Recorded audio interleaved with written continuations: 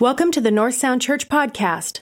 For more information about North Sound Church, please visit our website at northsoundchurch.com. Good morning.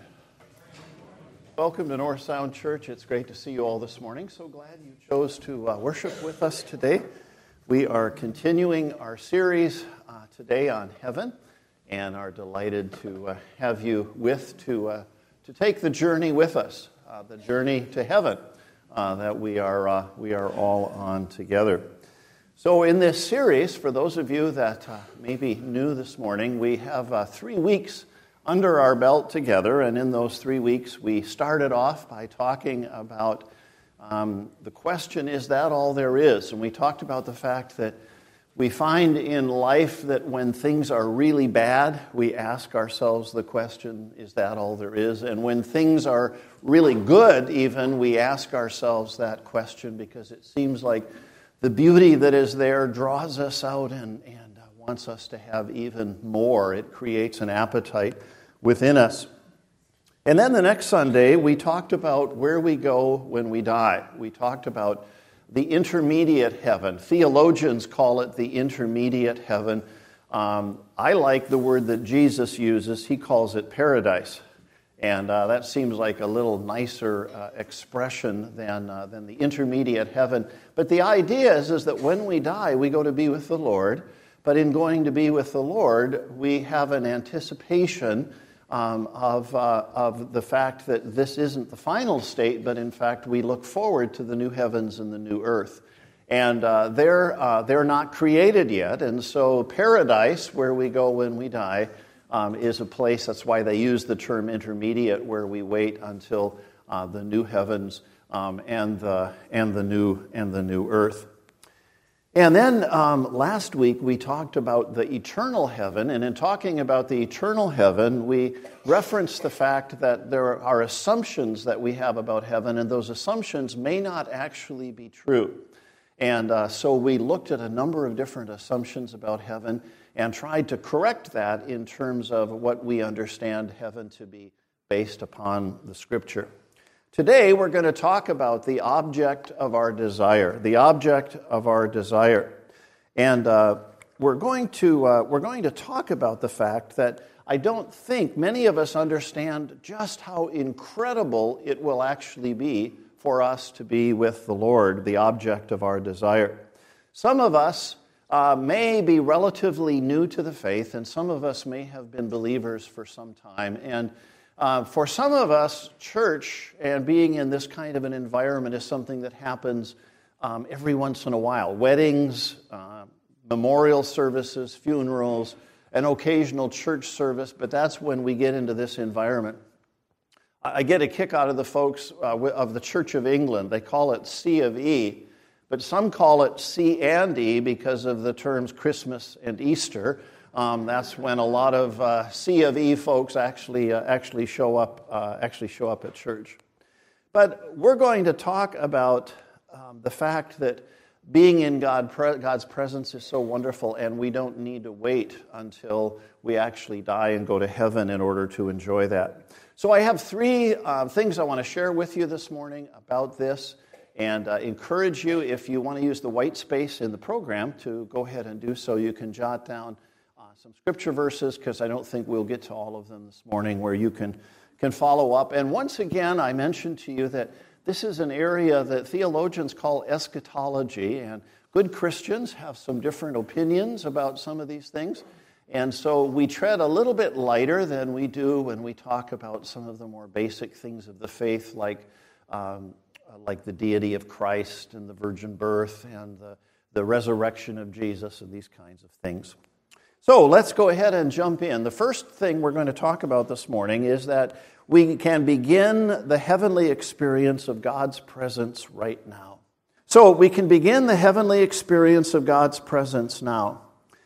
In our evangelical affirmation of truth, we lean into the fact that we believe the Bible is the Word of God. We talk about the authority of Scripture. And in the authority of Scripture, we believe that the Bible reveals God's truth to us. So when we go to the Bible and we study the Bible, that gives us a revelation of God's truth. And so the danger that we have, however, is that in Bible study, we can have an intellectualized faith. It can be all about Bible study. It can be all about learning. And the danger that we have there then is that it becomes intellectualized. It becomes a matter of knowledge. And so it's important, I think, for us to understand that beyond the propositional truth of God's Word, beyond learning the Apostles' Creed, beyond being able to memorize the attributes of God, we need to engage with God's presence in our lives today. God gives us clarity about what the basics of eternal life are, and I find this fascinating. I never quite saw this passage in this light before, but in John 17, verse 3, we read these words, "Now this is eternal life, that they may know you, the only true God, and Jesus Christ, whom you have sent." No, that's not what I would have expected. I would have expected, now this is eternal life, to talk about maybe about the way of salvation, or maybe something about heaven off into the future. In fact, he says that this is eternal life, that they may know you, the only true God. We know God through the insight gained from the Scriptures, and we know God through experience. I love the Psalms. In the devotional practices that I have now, generally there are at least a couple of Psalms a day that I read as a part of that devotional practice. And the Psalms are so wonderful because they get at the idea of not just the knowledge of God, but actually experiencing God. David writes this in Psalm 63, where he talks about his friendship with God. He says this, "O God, you are my God. Earnestly I seek you. My soul thirsts for you. My body longs for you in a dry and weary land where there is no water." He thirsted for God. He longed for God. I would have expected these words to be in the Song of Solomon. They sound to me like the longing of a lover for the one that is loved. They're passionate. And yet in this passage, we see that it reflects the feelings that David had in his relationship with the Lord, a powerful expression.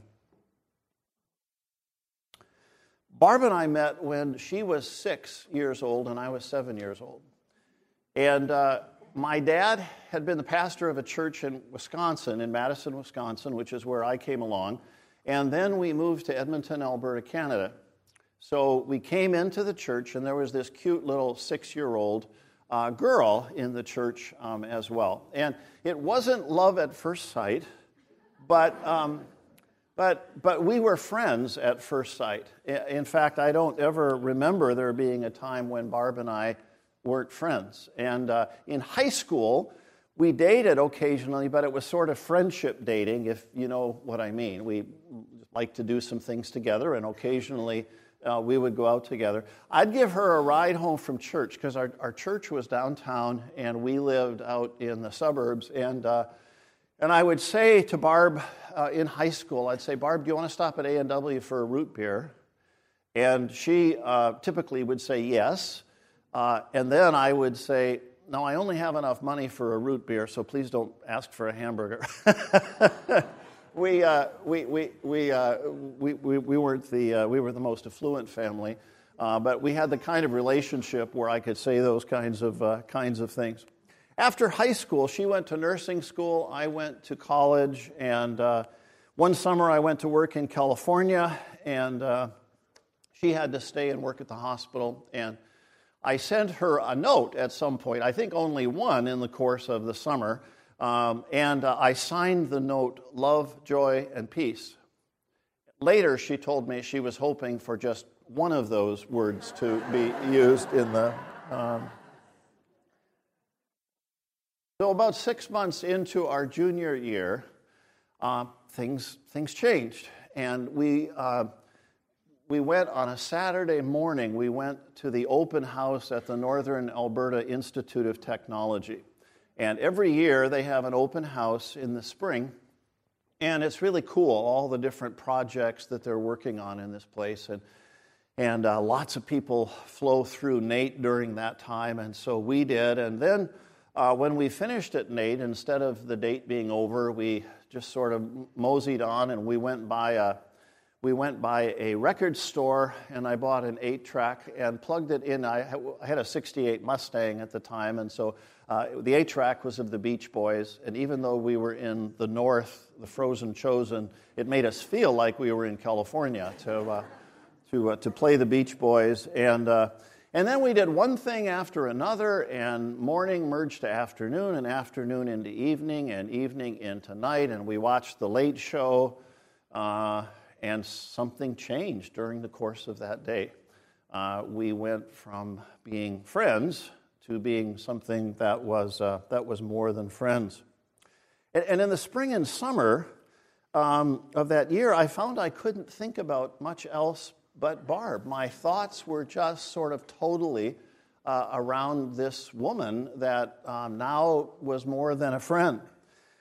In the summertime, she went to another city about 500 miles away to be with her family for a break from nursing school, and I couldn't stand it, so I quit my job and drove to where she was, and picked her up, and we went across country to Banff in the Canadian Rockies, where my family was, and Barb met more of the Crane family.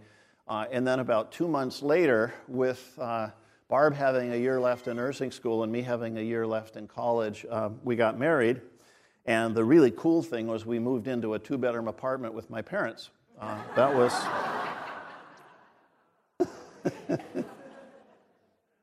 I could tell you stories, but Barb would not like it at all if I told you those stories. You ever felt this way about God? Have you ever felt that kind of passion towards God? It may be that when things are really bad in life, we turn to God, or perhaps there was a time in a church service during a particular song when we felt close to God, or we were reading the scripture and there was something meaningful that came out in the passage, or perhaps we had a moment when we experienced God's presence looking out across the water over at the Olympic Mountains. We experienced God, but we wanted so much more. We got a taste of God's presence, but we wanted to feast on God's presence. God's wonderful plan for His people is about His presence. And when we come through the Christmas season, we remember the birth of Jesus, and you remember the name that Jesus was given, Emmanuel, God with us.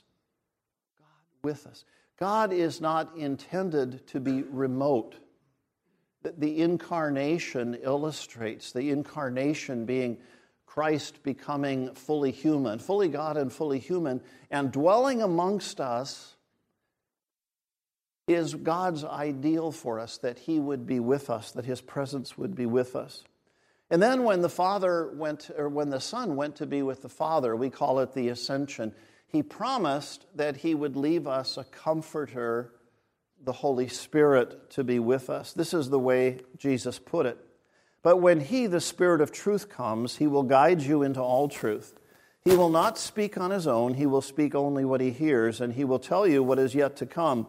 He will bring glory to me by taking from what is mine and making it known to you. All that belongs to the Father is mine. That is why I said the Spirit will take from what is mine and make it known to you. In a little while you'll see me no more, and then after a little while you'll see me. God's Spirit lives in the heart, lives in the life of everyone who has chosen to be a follower of Jesus Christ, and is here in a special way when we come together this morning. We're soon going to celebrate the Lord's Supper today. And in celebrating the Lord's Supper, Jesus says, "This is my body, this is my blood." It reminds us of this great connection that we have with Him, that His Spirit is with us, His presence are with us as we gather around the communion table. The second thing I want to suggest to you this morning is that we need to experience God as more than a compartment in our lives. We need to experience God as more than a compartment in our lives. Often we associate the presence of God with His church, with the sanctuary, with what we're doing this morning when we come together for worship. That described the experience of David when he said, "One thing I ask of the Lord, this is what I seek, that I may dwell in the house of the Lord all the days of my life, to gaze upon the beauty of the Lord and to seek Him in His temple." It's often in the context of worship that we have this kind of an experience with the Lord. But the Scriptures tell us that we need to move into the rest of our lives with His presence. And one of the great challenges of American life in the 21st century is just how busy we are. We have those checklists, and on the checklist is 9:30 Sunday morning, time with God. Check. And then we move into the rest of the week having had our time with God. But that's not the picture that we have in the Scripture at all. In fact, God can't be put into a compartment. I love the way David puts it in Psalm 139, one of my favorite Psalms. He said, "O Lord, you have searched me, and you know me. You know when I sit down and when I rise. You perceive my thoughts from afar. You discern my going out and my lying down. You are familiar with all my ways. Before a word is on my tongue, you know it completely, O Lord. You hem me in behind and before. You've laid your hand upon me. Such knowledge is too wonderful for me, too lofty for me to attain. Where can I go from your spirit? Where can I flee from your presence? If I go up to the heavens, you're there. If I make my bed in the depths, you're there. If I rise on the wings of the dawn, if I settle on the far side of the sea, even there your hand will guide me, your right hand will hold me fast." David, the Scriptures tell us, was a man after God's own heart. And there's something about living in God's presence and longing for it. Walking with God is a 24/7 experience. Listen to what David says in Psalm 73. "Whom have I in heaven but you, and on earth there is nothing I desire besides you. My flesh and my heart may fail, but God is the strength of my heart and my portion forever." The third thing that I want to leave with you this morning is that the present experience that we have of God is a foretaste, is a foretaste of heaven. The present experience of God is a foretaste of heaven. It's easy for folks to mistakenly think of being in heaven with God's presence as an endless church service. Yet it's interesting, Revelation 21:22 says, "There will be no temple in heaven." What does that mean, there will be no temple in heaven? Well, it seems that we will be able to enjoy God's presence in somewhat of a continual way. Now, no doubt there may be corporate gatherings of worship, but in some sense, we're going to be living in God's presence. There's no question we'll worship God. Paul tells us that we should be worshiping God now as we go about the business of life. Last Sunday, I shared this passage with you, but I want to reiterate it from 1 Thessalonians 5. "Be joyful always, pray continually, give thanks in all circumstances, for this is God's will for you in Christ Jesus." So this is an imperative. This is a command. And the command that we have is very simple. Be joyful always. Pray continually. Give thanks in all circumstances. Not for the circumstances, but in all circumstances. And the point here is that we can do these things while we're doing other things. This isn't Sunday morning at 9:30. This is 24/7. We can be joyful. We can pray continually. We can give thanks in all circumstances. In heaven, we'll enjoy the presence of God as we engage in the wonderful experiences that we have. Paul writes something interesting to Timothy. He gives him some instructions. He says, "Command those who are rich in the present world not to be arrogant, nor to put their hope in wealth, because it's uncertain. So they should put their hope in God, who richly provides us with everything for our enjoyment." Now, I'm going to stop and I'm going to go back and read this again, or read part of this again. And the reason is that we miss this. We just miss this. I don't think we get this. It says, what he says is that command those that are rich in the present world not to be arrogant or put their hope in wealth, which is so uncertain, but to put their hope in God. And here's why. Because God richly provides us with everything for our, say it with me, enjoyment, for our enjoyment. Did you know that? Did you know that God provides these things for us for our enjoyment? God wants you to enjoy yourself. Did you know that? That's what the Scripture says. I think back to some of the early experiences in a fairly legalistic congregation, and it was all about not enjoying yourself. It was almost studied not to enjoy yourself. If you enjoyed yourself, there must be something wrong, right? Someone said regarding the Puritans that they were obsessed with the thought that somebody somewhere might actually be enjoying themselves. That's not fair to the Puritans, but it is quite funny. But in our legalistic environment of don't drink, smoke, chew, or go with girls that do, it was all about what we shouldn't do. But in fact, the richness of the Scripture says God gives us all things for our enjoyment, God wants us to enjoy ourselves. Paul encourages the Christians in Rome when he says, "What then shall we say in response to this? If God is for us, who can be against us? He who did not spare his own Son, but gave him up for us all, how will he not also, along with him, graciously give us all things?" God wants to give us the things that are necessary. He wants us to enjoy ourselves regardless of the circumstances we may find ourselves in. God gives us all these things for our enjoyment.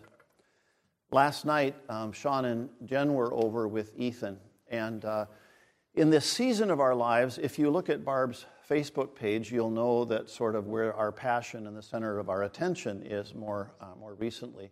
This little guy has just learned to walk.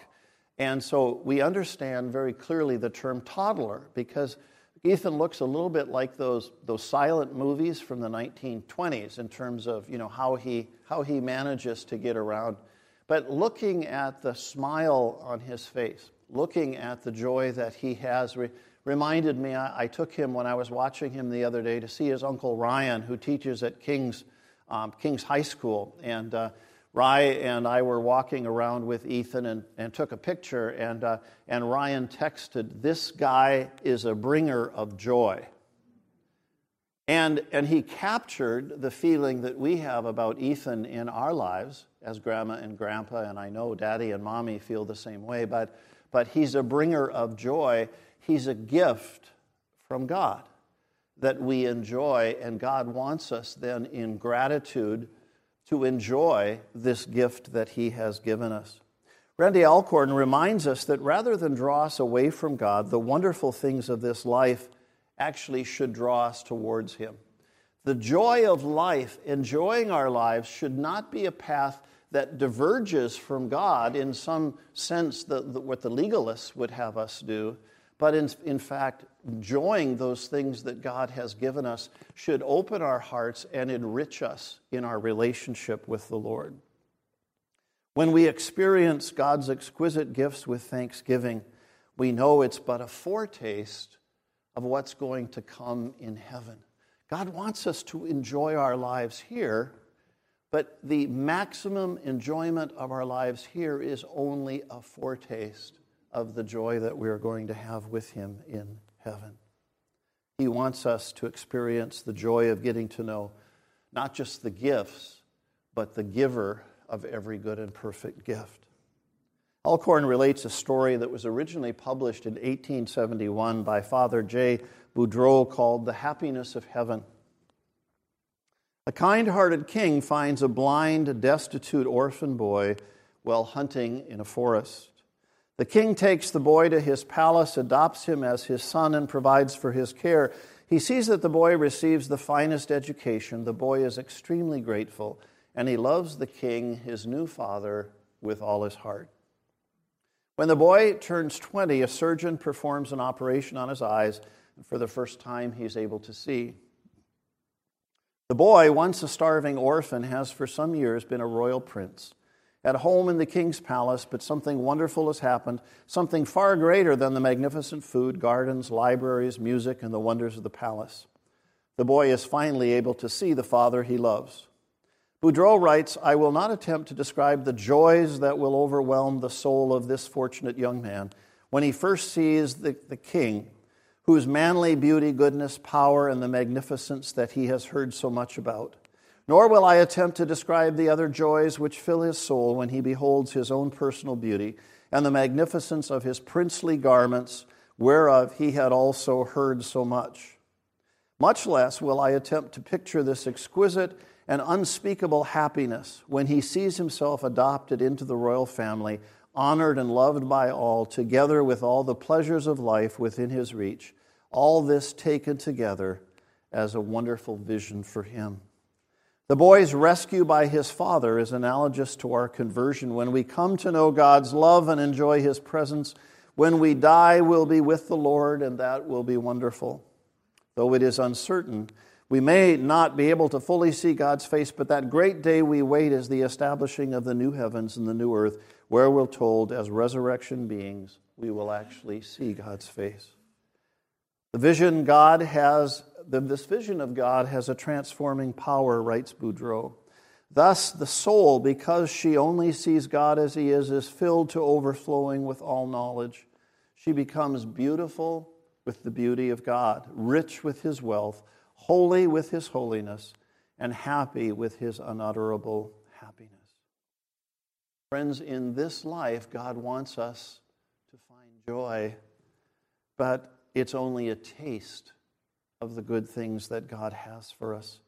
And the challenge of life today, and in those challenges, we have the promise of a God who never leaves us and never forsakes us.